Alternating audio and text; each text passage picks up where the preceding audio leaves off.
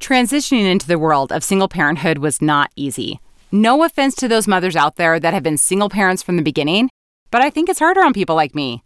When you know what you're missing, when you feel the contrast every day, in reality, the task itself is just as hard.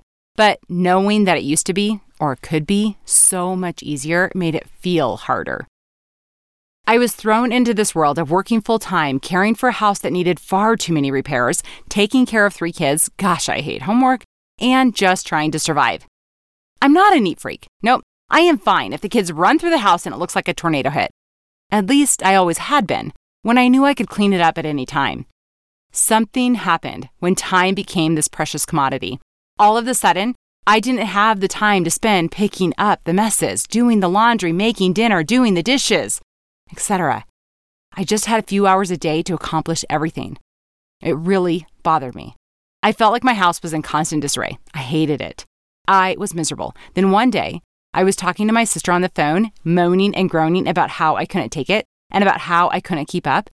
She gave me some wise advice that day. She told me to get new friends. She told me I was comparing myself to me and my old life, and I still had all these friends from my old life that were stay-at-home moms with kids in school who had time for things I didn't have time for anymore.